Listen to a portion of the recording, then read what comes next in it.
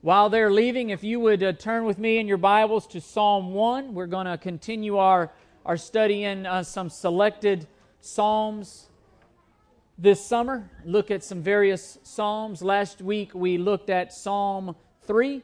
By the way, Rebecca Tharp, just to give you an update, many of you have visited her this week, and I've been down a time or two. Her surgery went very, very well. They ended up only having to fuse the upper portion of her spine, not the lower portion, but pray for her. I was down there yesterday, as were some of you, and she's beginning the rehab, and it was very difficult for me to watch that. It's very, very painful for her to sit up, and she has to be able to sit up upright for at least 45 minutes, because I think on Monday, tomorrow, she goes home, and that's how long the ride is. So she's got to be able to sit up long enough to get home. So keep praying for her, but praise the Lord, the surgery went very well. They feel like she will not have to have a very small opportunity, a very small chance that she would have to have subsequent surgeries. And so to help resolve the scoliosis. So Psalm 1. Let me read this, and we will look at it and see what God's Word has to say to us today. Psalm 1. How blessed is the man who does not walk in the counsel of the wicked, nor stand in the path of sinners, nor sit in the seat of scoffers. But his delight is in the law of the Lord, and in his law he meditates day and night. He will be like a tree firmly planted by streams of water, which yields its fruit in its season, and its leaf does not wither, and in whatever he does, he prospers. The wicked are not so, but they are like chaff which the wind drives away. Therefore the wicked will not stand in the judgment, nor sinners in the assembly of the righteous. For the Lord knows the way of the righteous, but the way of the wicked will perish. Lord, help us to understand this psalm and the wisdom that you've intended. And Lord, I pray that we could all say of ourselves, if not today, in the coming weeks and months and years, that our delight is in the law of the Lord. And in it we meditate day and night. It's always on our minds. Lord, I pray that the Word of God would be central to all of our lives. That would be the main instruction for which we base our life. The main source of wisdom for the decisions that we make in our life. And Lord, I pray that everyone in here would make the choice to make the Word of God central rather than the things of this world central. So Lord, speak through me as I teach. Help me to not go beyond what the Word of God says, but Lord, help me to go as far as it goes and say what it actually says, no matter how that convicts, no matter how that may cut, and Lord, no matter how they may wound us. Ultimately, know it's for our good. And we ask these things in your name. Amen. I know in many of us, I especially having a daughter, we grow up watching a lot of fairy tales. We grow up understanding the promise of happily ever after. And that promise of happily ever after always involved circumstantial things, health and marriage and relationships and material things. There was always the guy on the white horse, the prince that would ride in and save the day and just carry the princess off to blissful happiness. I think my wife is still looking for the guy on that white horse in many regards. Unfortunately, she's wondering what happened. But you find the right person, you get to live in the castle, you get health, you get everything is taken care of. You just find you find the right person. You get all the pieces lined up. You get all the stars to line up right. Hey, and that's, happiness just happens. And for those of us who lives in the real world, we understand that happiness just doesn't work out that way. We understand that we can do everything right, and sometimes we don't get the results that we intended. Sometimes things don't work out the way we thought. Sometimes we kiss the frog and he stays a frog. Life is like that. The reality is that we live in a world that, look, we can do everything right and not get the results that we desired here on earth. Even as believers, we're not immune to the things of this world that plague us. We prayed last week for many in our family who are sick, who are gravely ill. So how do we make sense of this? How do we make sense of all that we see and go through in life? Is happiness ever after a reality? Is the blessedness that those hold out for us, is that there? Is there a way that we as believers can be happy even in the midst of all that we battle and go through? And today we're going to look at Psalm 1, and I want to try to help us solve this dilemma. I want us to try to see what the Word of God has to say, so that we can walk, we're able to walk through life, we're able to walk through whatever life throws at us, whatever comes our way, whatever we're faced with. How do we walk through that with a joy?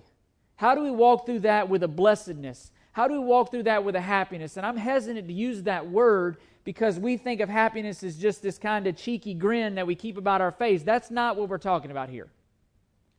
It's a deep settled conviction in who God is. It's a deep-rooted joy that, look, no matter what we face, we will not be separated from the love of the Lord. It is a deep-rooted confidence, as Paul said in Romans 8, that we are more than overcomers. We are more than conquerors through Him who loved us. So how do we face life and not let life destroy our joy? And that's what the psalmist is getting at. Can we really live happily ever after? And I believe that Psalm 1 tells us not only that we can, but Psalm 1 tells us how we can.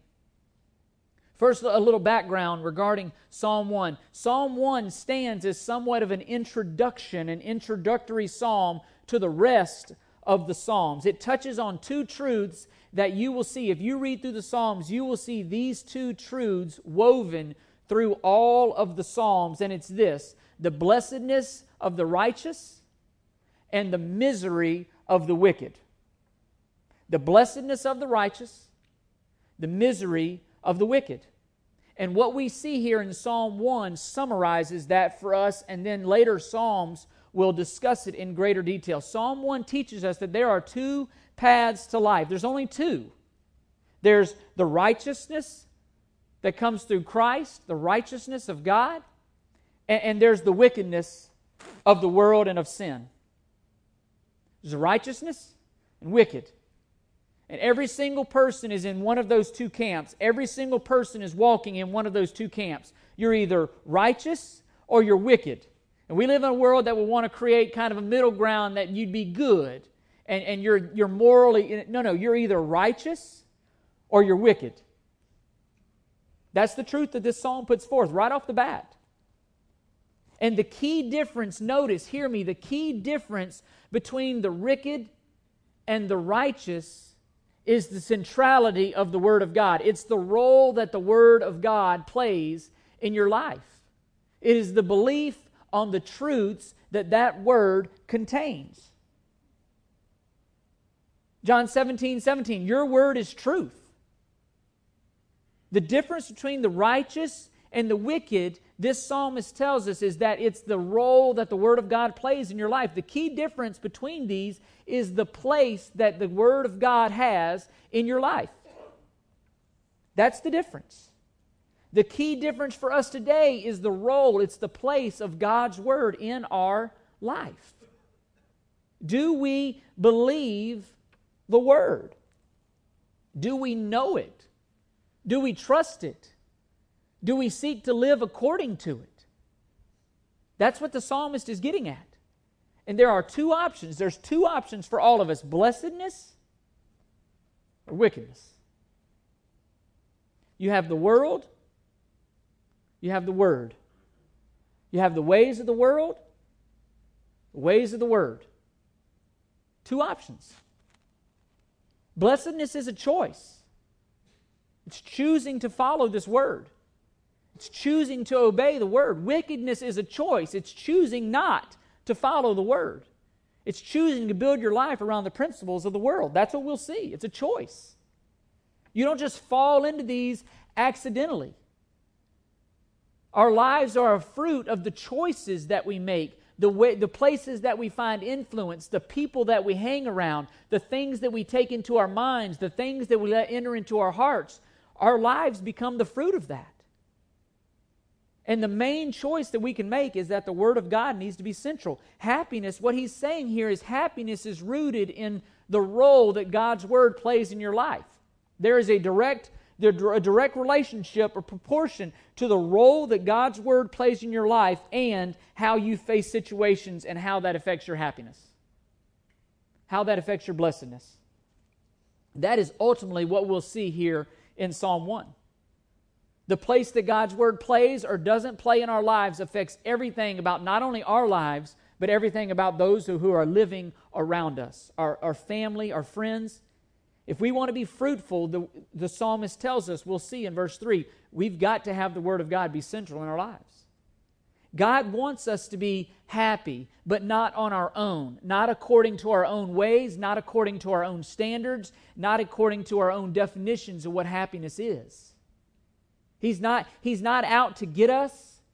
He's not out to just make life miserable here on earth. He understands what true happiness is about, where true joy is found, and He tells us that in His Word, and He says, follow me.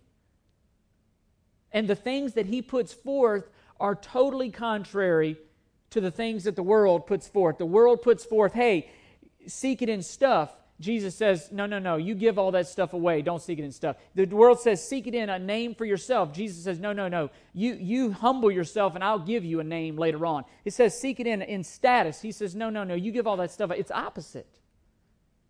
Where will we look for our happiness? God alone gets to determine what true happiness is, how it's found, and where it's found, and He's done that in Psalm 1. And what He tells us is there is no real, true happiness, joy, whatever you want to say, apart from the Word of God being central in your life. If the Word of God is not central in your life, you better hold on tight. Hold on tight. You're going to be all over the board.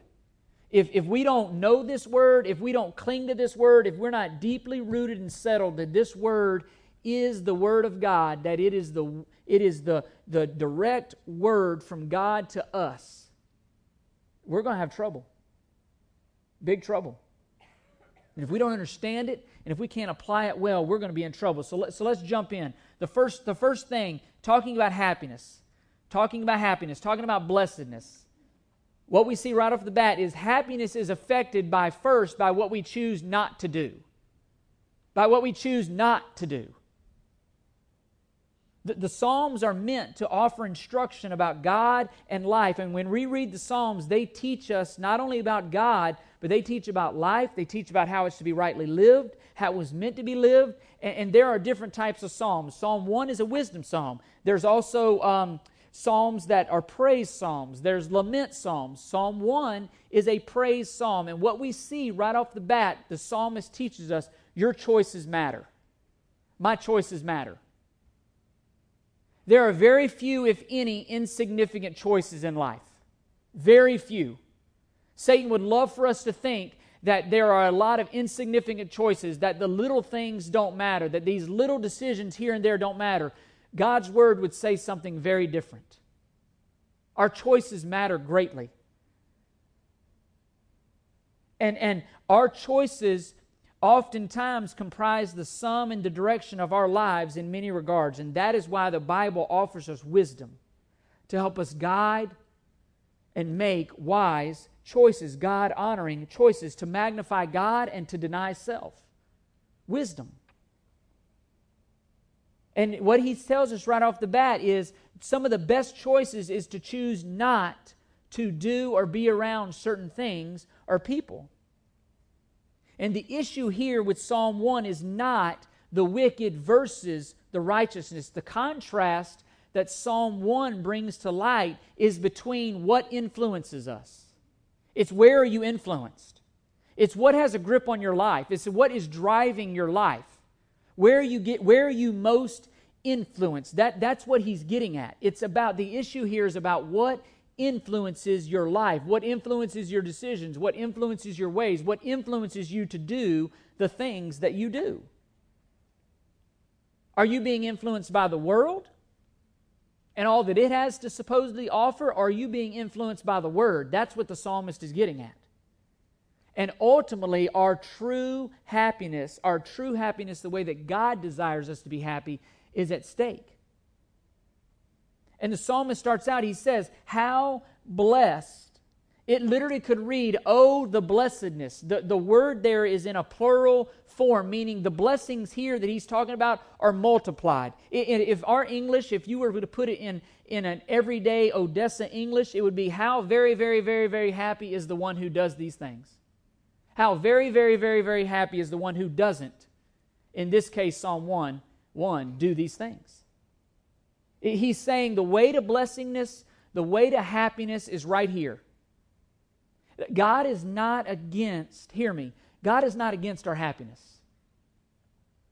We live in a world that many people believe that. Oh, He's just keeping you from happiness. He's keeping you from all the things that are pleasureful. He's keeping you from all these things. God is not against our happiness.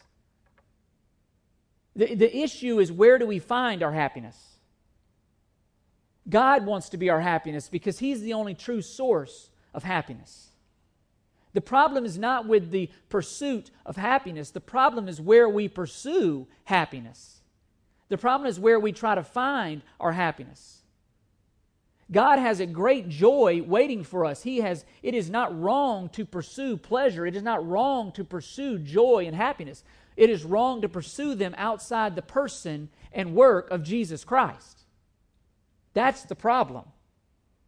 And the problem is that we tend to do that. We try to seek that on an earthly, fleshly, temporal level instead of the person of Jesus Christ. Even Hebrews 12:1, Jesus Christ, in dying on the cross, was pursuing joy. For the joy set before Him, Christ endured the cross. Joy for Jesus Christ was doing the will of the Father. Joy for Jesus Christ was not doing His own thing. It was found in doing the will of the Father. Many times throughout the Gospels, Jesus says, I did not come to do my own will. I came to do the will of the Father. If Jesus didn't come to do His own will, and joy was found in that, what does that say for us? Joy is found in doing the Father's will. And the writer of Psalms immediately tells us 3 places to avoid seeking our happiness. 3 places to avoid. And hear me, nobody makes these choices out of duty. We make the choices. We've all, if we're honest, we've all fallen prey to what he talks about in verse 1. And why do we make those choices? It's because they appeal to us. It's because there's voids in all of our lives that the things of this world and Satan tries to fill. When left to ourselves, the things of this world try to fill us. They try to occupy us. They try to control us. Ultimately, whatever fills us controls us. And if God's Word is not filling us, if it's not richly dwelling within us, like it says in Colossians 3:16, trust me, if you're not satisfied with God, if you're not satisfied with His Word, if you're not satisfied with the things of Christ, you're going to pursue the world. I'm going to pursue the world. Trust me. It's a battle for what fills us. It's a battle for where we will find our satisfaction and our fulfillment. And that's where we get into trouble. It's like the song says, we're looking for love in all the wrong places. And we get in trouble.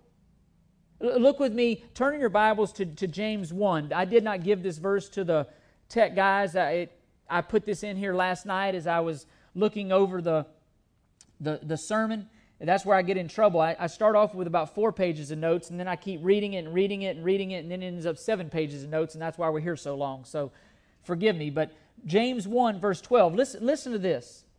Blessed is a man who perseveres under trial, for once he has been approved, he will receive the crown of life which the Lord has promised to those who love Him. Listen, verse 13, let no one say when he is tempted, I am being tempted by God. For God cannot be tempted by evil, and He does not Himself tempt anyone. Listen to this. But each one is tempted when he is carried away and enticed by his own lust. Then when lust has conceived, it gives birth to sin. And when sin is accomplished, it brings forth death. You know why we follow the things of the world? Is because we want the things of the world. We're not satisfied with the things of God. We want, we don't have. We envy and we don't have. You have it and I don't have it and I want it, and we pursue it in wrong ways. That's how sin occurs. It begins with lust. It begins with a lack of fulfillment, a lack of satisfaction, a lack of contentment. And so you look to other things to fulfill that void and that happiness, even ungodly things. I mean, most of the sin that I battle with in my life and you battle with in your life, most of it is God-given desires that I'm seeking to fulfill in God-forbidden ways. I'm seeking, God has given me that desire and He wants to be the fulfiller of that desire, and in my sinfulness, I'm not satisfied with Him and I go to pursue it in the ways of the world. I lust and I don't have. I'm not content with the fact that Jesus Christ is my Savior, that He's my righteousness, that He is guaranteed to provide for me. I'm not content with that. And what we see from the psalmist here is when that happens, there is a twofold thing. There is a regression from God's ways, and there is a progression into Satan's ways. There's no neutrality here. You're not on cruise control. You're not in the middle and you're staying there. I'm either moving towards God or I am moving towards Satan. Bottom line. I'm either progressing in my walk with the Lord and satisfaction in His ways, or I'm progressing I'm getting settled in the ways of this world. They're happening simultaneously and gradually. We're either growing more like God or we're growing less like God. There's no neutrality. If we're not wise, little by little we deny God and we get tangled up in the things of this world, and before we know it, we're in lifestyles and we're in making choices and decisions, and we never would have imagined, how did we get here? Little by little. How did I find myself here? Gradually. Gradually. And that's what the psalmist is telling us. And blessedness, happiness not only comes from what we do, but what we avoid. And look what he says. How blessed is the man who does not walk in the counsel of the wicked. Where happiness starts. Happiness starts in the choice not to walk in the counsel of the wicked. And literally there is a progression here. You see it. What he's saying is you're not even pausing to consider the ways of the wicked. You're continually to move after God. Your eyes are fixed. Just like Hebrews says, let us fix our eyes on Jesus, the author and perfecter of our faith. When we start dabbling, when we start even looking at sin and even momentarily contemplating it, if we're not careful, we're going to get in trouble. And then he says it moves on to not only a glance in a sense, but he says it's also the choice not to stand in the path of the sinners. See, you're walking along, you pass by it, now you've kind of stopped. You've contemplated enough, now you've stopped. Now you've paused and you've kind of parked yourself momentarily in the path of sinners. And then if you're not careful, if you don't by God's grace repent of that, the choice then needs to be made that you don't sit in the seat of scoffers. At this point, not only are you contemplating it, now you've acted like it, but now scoffers, they completely deny. They've thrown caution to the wind. There's a progression. It started with just a glance. Then it turned into a consideration. And now it's a settled mindset. Now it's you no longer see right and wrong the way that God sees it. You see it the way the world sees it. And you see this same progression in Ephesians 4, verses 17 through 19.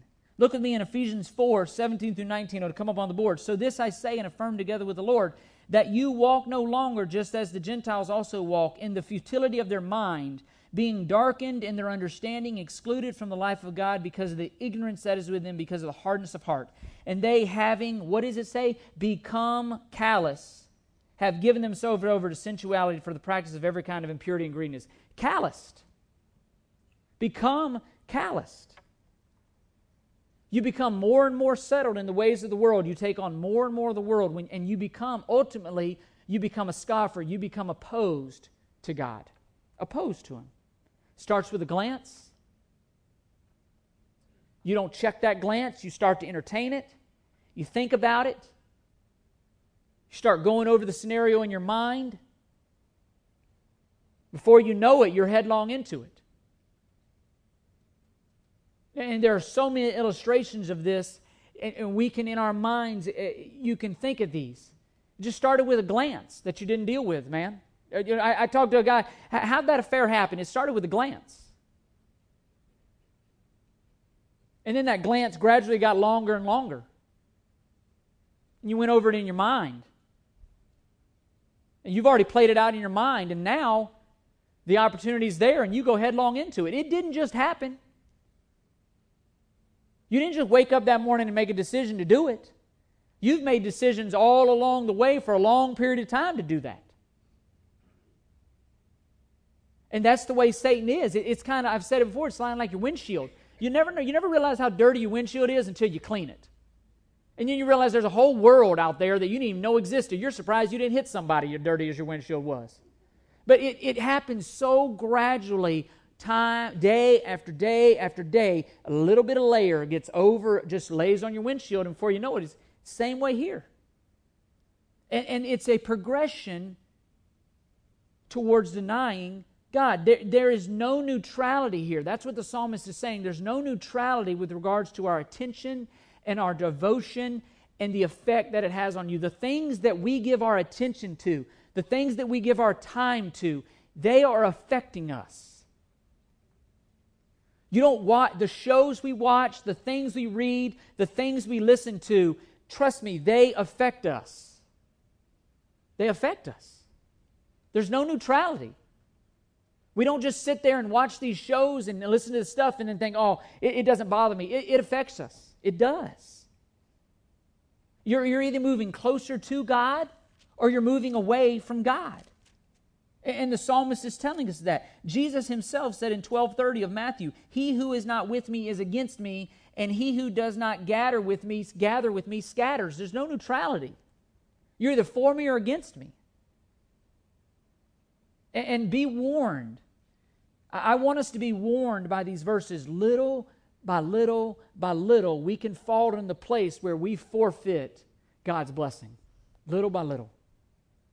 Little decision by little decision by little decision, we find ourselves miles away from where God would desire us to be. Little by little. Happiness comes from, first of all, sometimes what we choose not to do, but happiness also comes from what we choose to do. Happiness comes also from blessedness comes from what we choose to do. And as I said, nobody falls into the trap of verse 1 on accident. We fall prey to that because we lack satisfaction in God. We lack satisfaction in God. We're void in areas that God wants to fill and satisfy. And we see it in verse 2. Why did this man not walk in the counsel of the wicked and stand in the path of sinners and sit and see the scoffers? Why? Because his delight was in the law of the Lord. He was satisfied in God. He was satisfied in the Word. It was delight. Again, God is not against our pleasures. He wants us to find our pleasures fulfilled in Him. And the only hope against falling prey to the world is by delighting in this Word. It's by delighting in this Word. It's not tipping your hat. It's not a minute here, a minute there. It's by delighting in this Word. It's by Colossians 3:16. It's by the Word of God richly dwelling within us. And when we delight in this world, the things of the world grow strangely dim. They don't have the appeal to us that they once had. Why? Because we're full. We're satisfied. And listen to me. Verse 2 is the central idea, the central truth focus of this whole psalm. Delight yourself in the Lord. Delight yourself in the Lord. The focus of this psalm is on delighting in the Word of God. That's the focus. Delighting in the Word of God. And so, what must we do in order to be blessed? The first thing is choose to delight in God's Word. Choose to delight. The word delight here, it means mindful of, it means attentive to. It means to keep or protect. It's exactly what we did last week with VBS with the kids. 1 Peter 3:15, but sanctify Christ as Lord in your hearts, always being ready to give a defense for the hope that you have, but do it with gentleness and respect. It means delighting in it. It means to protect it. The word delight here means to feel great favor towards. When something delights us, we become preoccupied with it. We protect it. It's like a boy who meets a girl. He meets a girl that he likes. Guess what? He becomes preoccupied with that girl. It happens. It's natural. We become preoccupied with that which we delight in. And again, the progression flows. When we delight in something, we think about it, we want to be with it, we give all our attention to it. That's what the psalmist is saying. Keep your eyes focused on God's Word. Keep God's Word richly dwelling in you. Delight in God's Word. If you want to be blessed, delight in God's Word. Secondly, he says, choose to meditate on God's Word. And in His law, he meditates day and night. Instead of finding pleasure and happiness in the things of the world, the blessed person is satisfied and mindful of the Word of God. The word meditate there, it literally means to be captured by the Word of God. Captivated by the Word of God. Day and night you think about it. Look at 2 Corinthians 10:5. Great passage. 2 Corinthians 10:5. Paul writes, we are destroying speculations and every lofty thing raised up against the knowledge of God, and we are taking every thought captive to the obedience of Christ. Every single thought in our lives, every desire, all of those things are filtered through the Word of God. Every thought. Why? Because decisions matter. And we find ourselves in places we don't want to go. Why? Because of little decisions, and then they gradually get bigger and bigger and bigger, and we find ourselves in places we don't want. The word meditate here, it literally points to a comprehensive desire to study and to build your entire life, around the Word. That's what the word meditate there means. You go back to the boy meets girl and that illustration. How many times have you heard someone say, I don't know what got into him? I know what got into him. Delight got into him. And he builds his whole life. He's a new person. Why? Because he's found something to delight in. And he's found something he delights in. God's Word, he says, God's Word must be our delight. It must be our delight. If it's not, if you sit there and you say, well, Chris, I would tell you if I was honest, it's not your delight. You're in good company. The Psalms are full of times that struggled. Ask God. If you would sit here today and say, you know what, I don't delight in God's Word, ask God to create in you a delight for His Word. I would challenge you to start reading the Word. Bradley is going through a 90-day devotional journal this summer, and at the beginning, it was very difficult, I will admit it. It was very difficult to get my son to every day when he gets up, before he goes to the iPad, before he goes and watches TV, before he does all these other things, to spend time in God's Word in these devotions. And it was interesting. Just Thursday, I asked Bradley, I said, Bradley, I'll ask him, hey, how was your devotions? What'd you talk about? And what'd you study? And he said, his words, he said, Dad, it's interesting. He says, it was difficult at first. He says, but now I really enjoy it. The only way that happened was by him doing it. He did not want as hard as, but guess what? He has a dad that sometimes doesn't want to dig in. I struggle with that. At times. Life is busy. Planning to spend time in God's Word.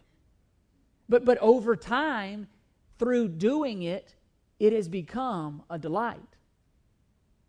I have some friends who are married. They'll tell you that they hated each other's guts growing up as kids. Hated their guts. And now they're married. Why? It just changed over time. Their lives constantly were intersecting, and now they're married. I think they love each other. But over time. Ask God, if you stand here today and say, I don't delight in your word, Lord, ask Him, create in me a delight for your word. And start reading the word. Start reading it. Over time, if you read it and read it seriously, you will begin to delight in His word. It's good. Jeremiah himself says, your words became food and I ate them. Matthew 4:4, man does not live on bread alone, but by every word that proceeds out of the mouth of God. Some of us, the reason why our lives are the way they are, and is because we're starved of the Word of God. Just like we see here, it's like a tree who never gets water. That tree is going to be weak and unfruitful. And our fruitfulness starts with taking in huge quantities of God's Word. You literally we're cultivating an appetite. What I'm trying to do with my children and what we're trying to do here as a church with your boys and girls is cultivate an appetite for the Word. And what I was trying to tell Bradley is, Bradley, if you wait until you're a teenager, if you wait till you're my age, it's going to be even harder to cultivate an appetite for God's Word. It's not, you don't just wait till you're older and then all of a sudden I fall. Cultivate an appetite. Why? Because blessing comes from a study of the Word. Blessing comes from growing in the Lord through a study of His Word. Nothing else will do. There's no substitute. The Word of God is the lamp to our feet. The Word of God is a light to our path. The Word of God is where we learn about the things of the Lord. The Word of God is what we hide in our heart that we might not sin against God. The Word of God is what washes us. It's what cleanses us. The Word of God strengthens us. It convicts us. It encourages us. It equips us. The Word of God does that. We're void of that if we don't have the Word of God in our hearts. And what Psalm 1 tells us is the difference between the righteous and the wicked, the difference between the fruitful and the unfruitful is the place that the Word of God plays or has in your life. Period. And we have an inheritance in Christ that is secure. We have a place with Christ that is secure as believers. But the degree to which we enjoy those blessings, the degree to which we enjoy that relationship is attached to our commitment to God's Word. The degree to which we enjoy that relationship with Christ is the degree to which we're attached and filled with God's Word. Our capacity to appreciate the Lord, our capacity for happiness and in this life is directly proportional to our knowledge and our application of God's Word. It's directly proportional. We have to be in God's Word. We have to be reading and studying it. And this isn't some formula. It's not something where I do this and God does this all the time. It's not some legalistic formula. It's not some obedience to a set of rules or principles. What the psalmist isn't saying is that, hey, if I love the Word, if I delight in it, if I meditate day and night, that everything's just going to be a bliss. That's not what he's saying. What he's saying is when problems come your way, you'll be able to walk through them in a sturdy fashion. You will walk through them unmoved. It's not that you won't go through problems, it's that you'll go through problems differently. That's what the psalmist is saying. We're going to face the same things, but how we face them will be differently when we're strengthened by the Word of God. Make God's Word central, he's saying, and you will be blessed.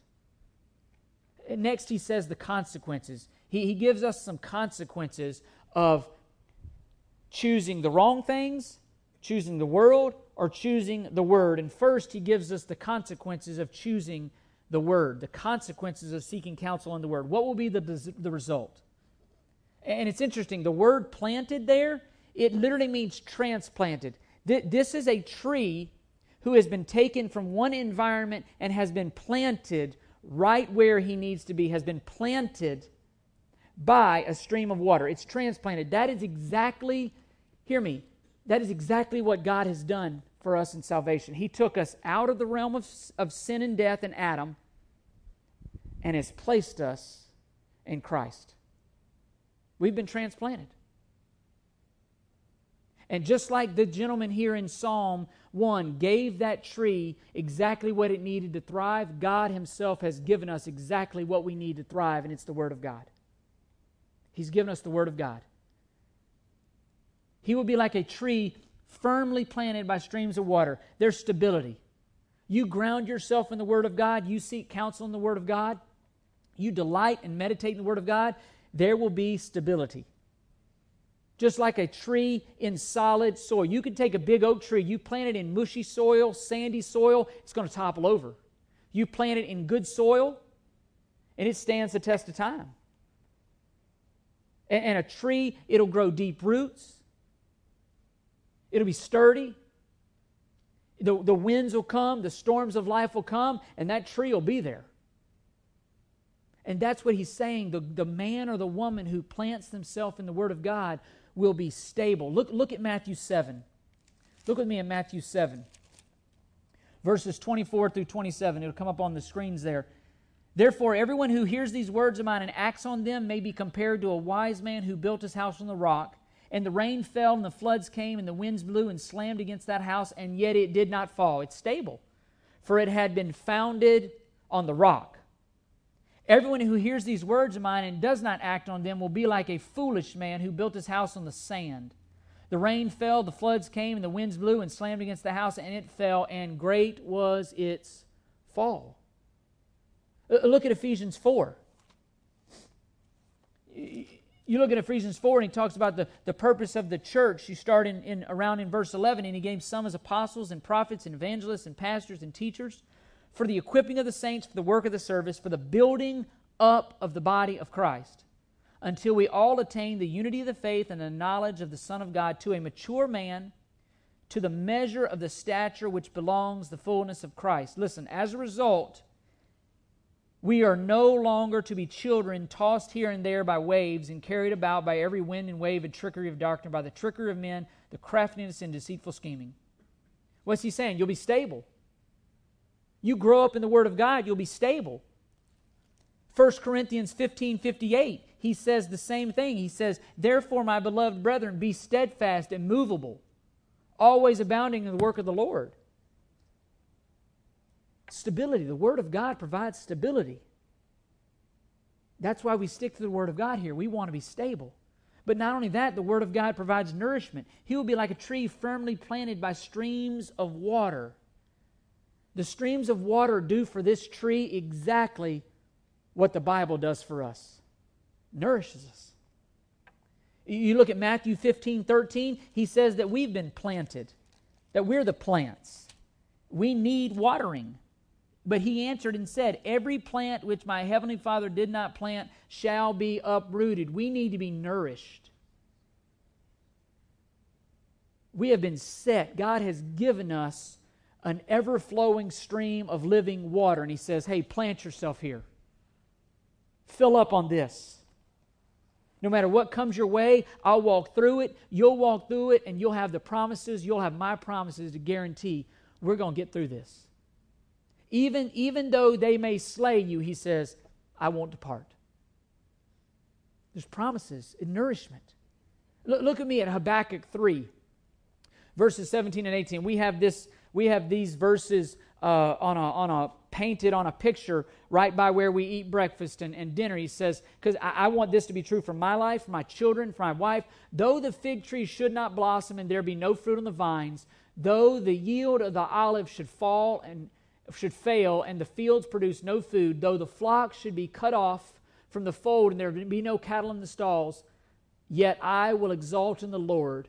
I rejoice in the God of my salvation. Do you have that trust in the Lord?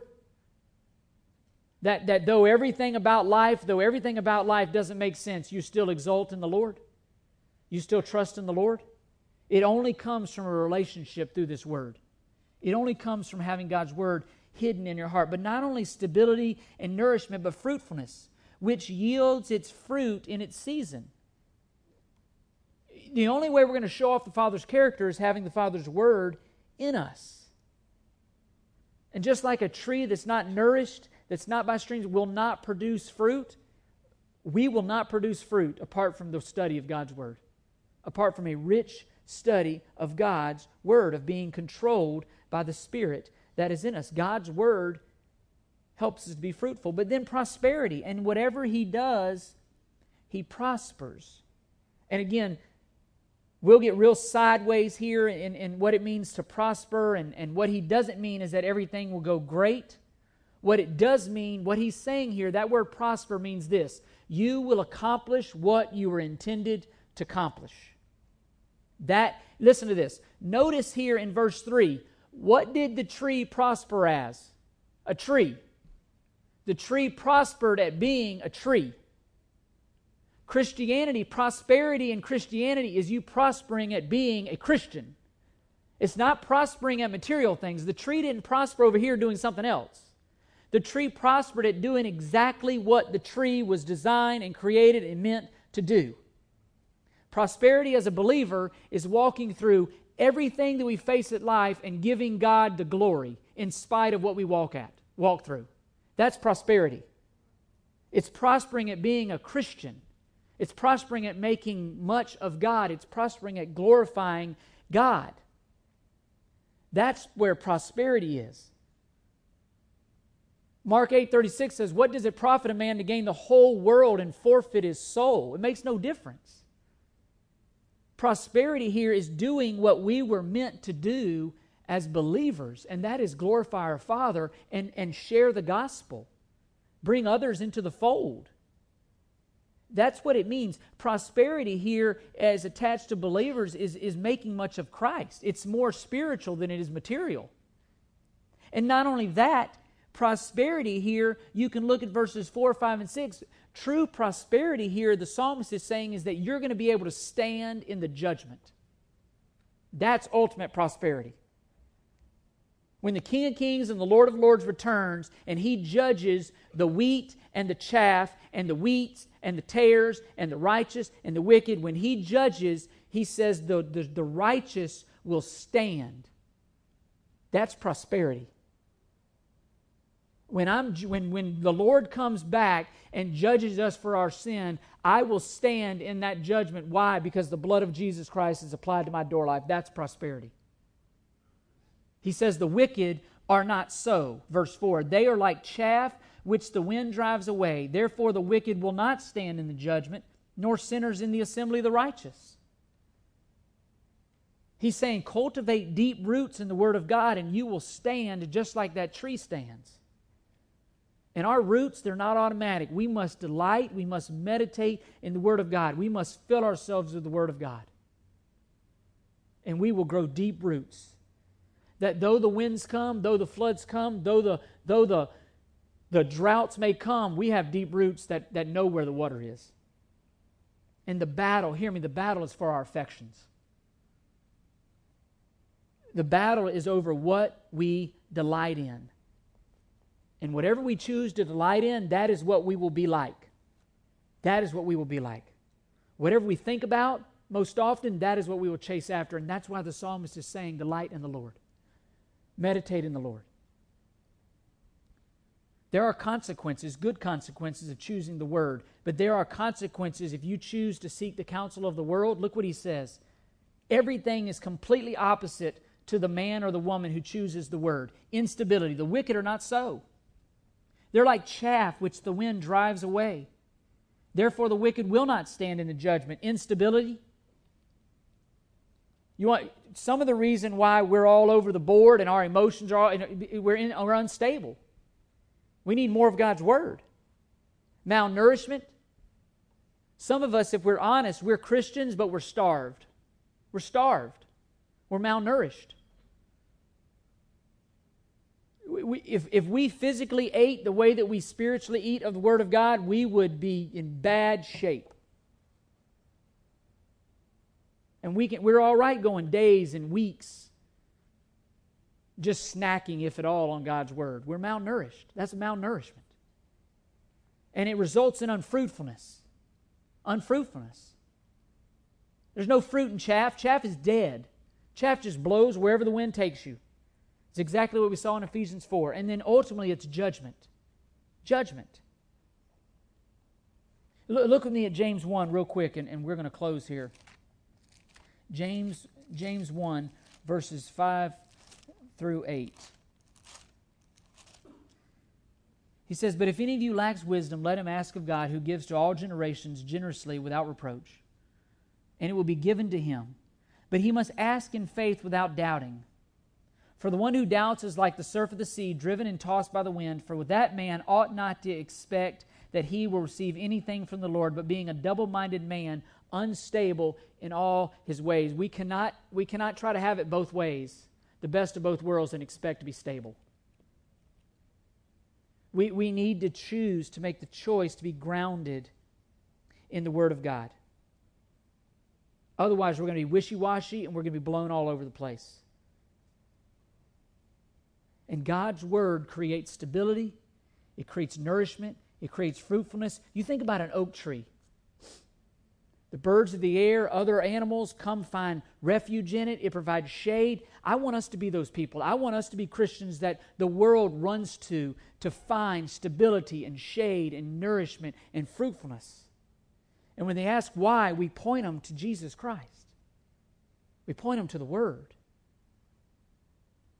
And there is a judgment coming, and only the righteous, only those who have trusted in Jesus Christ are going to prosper. Only those are going to stand.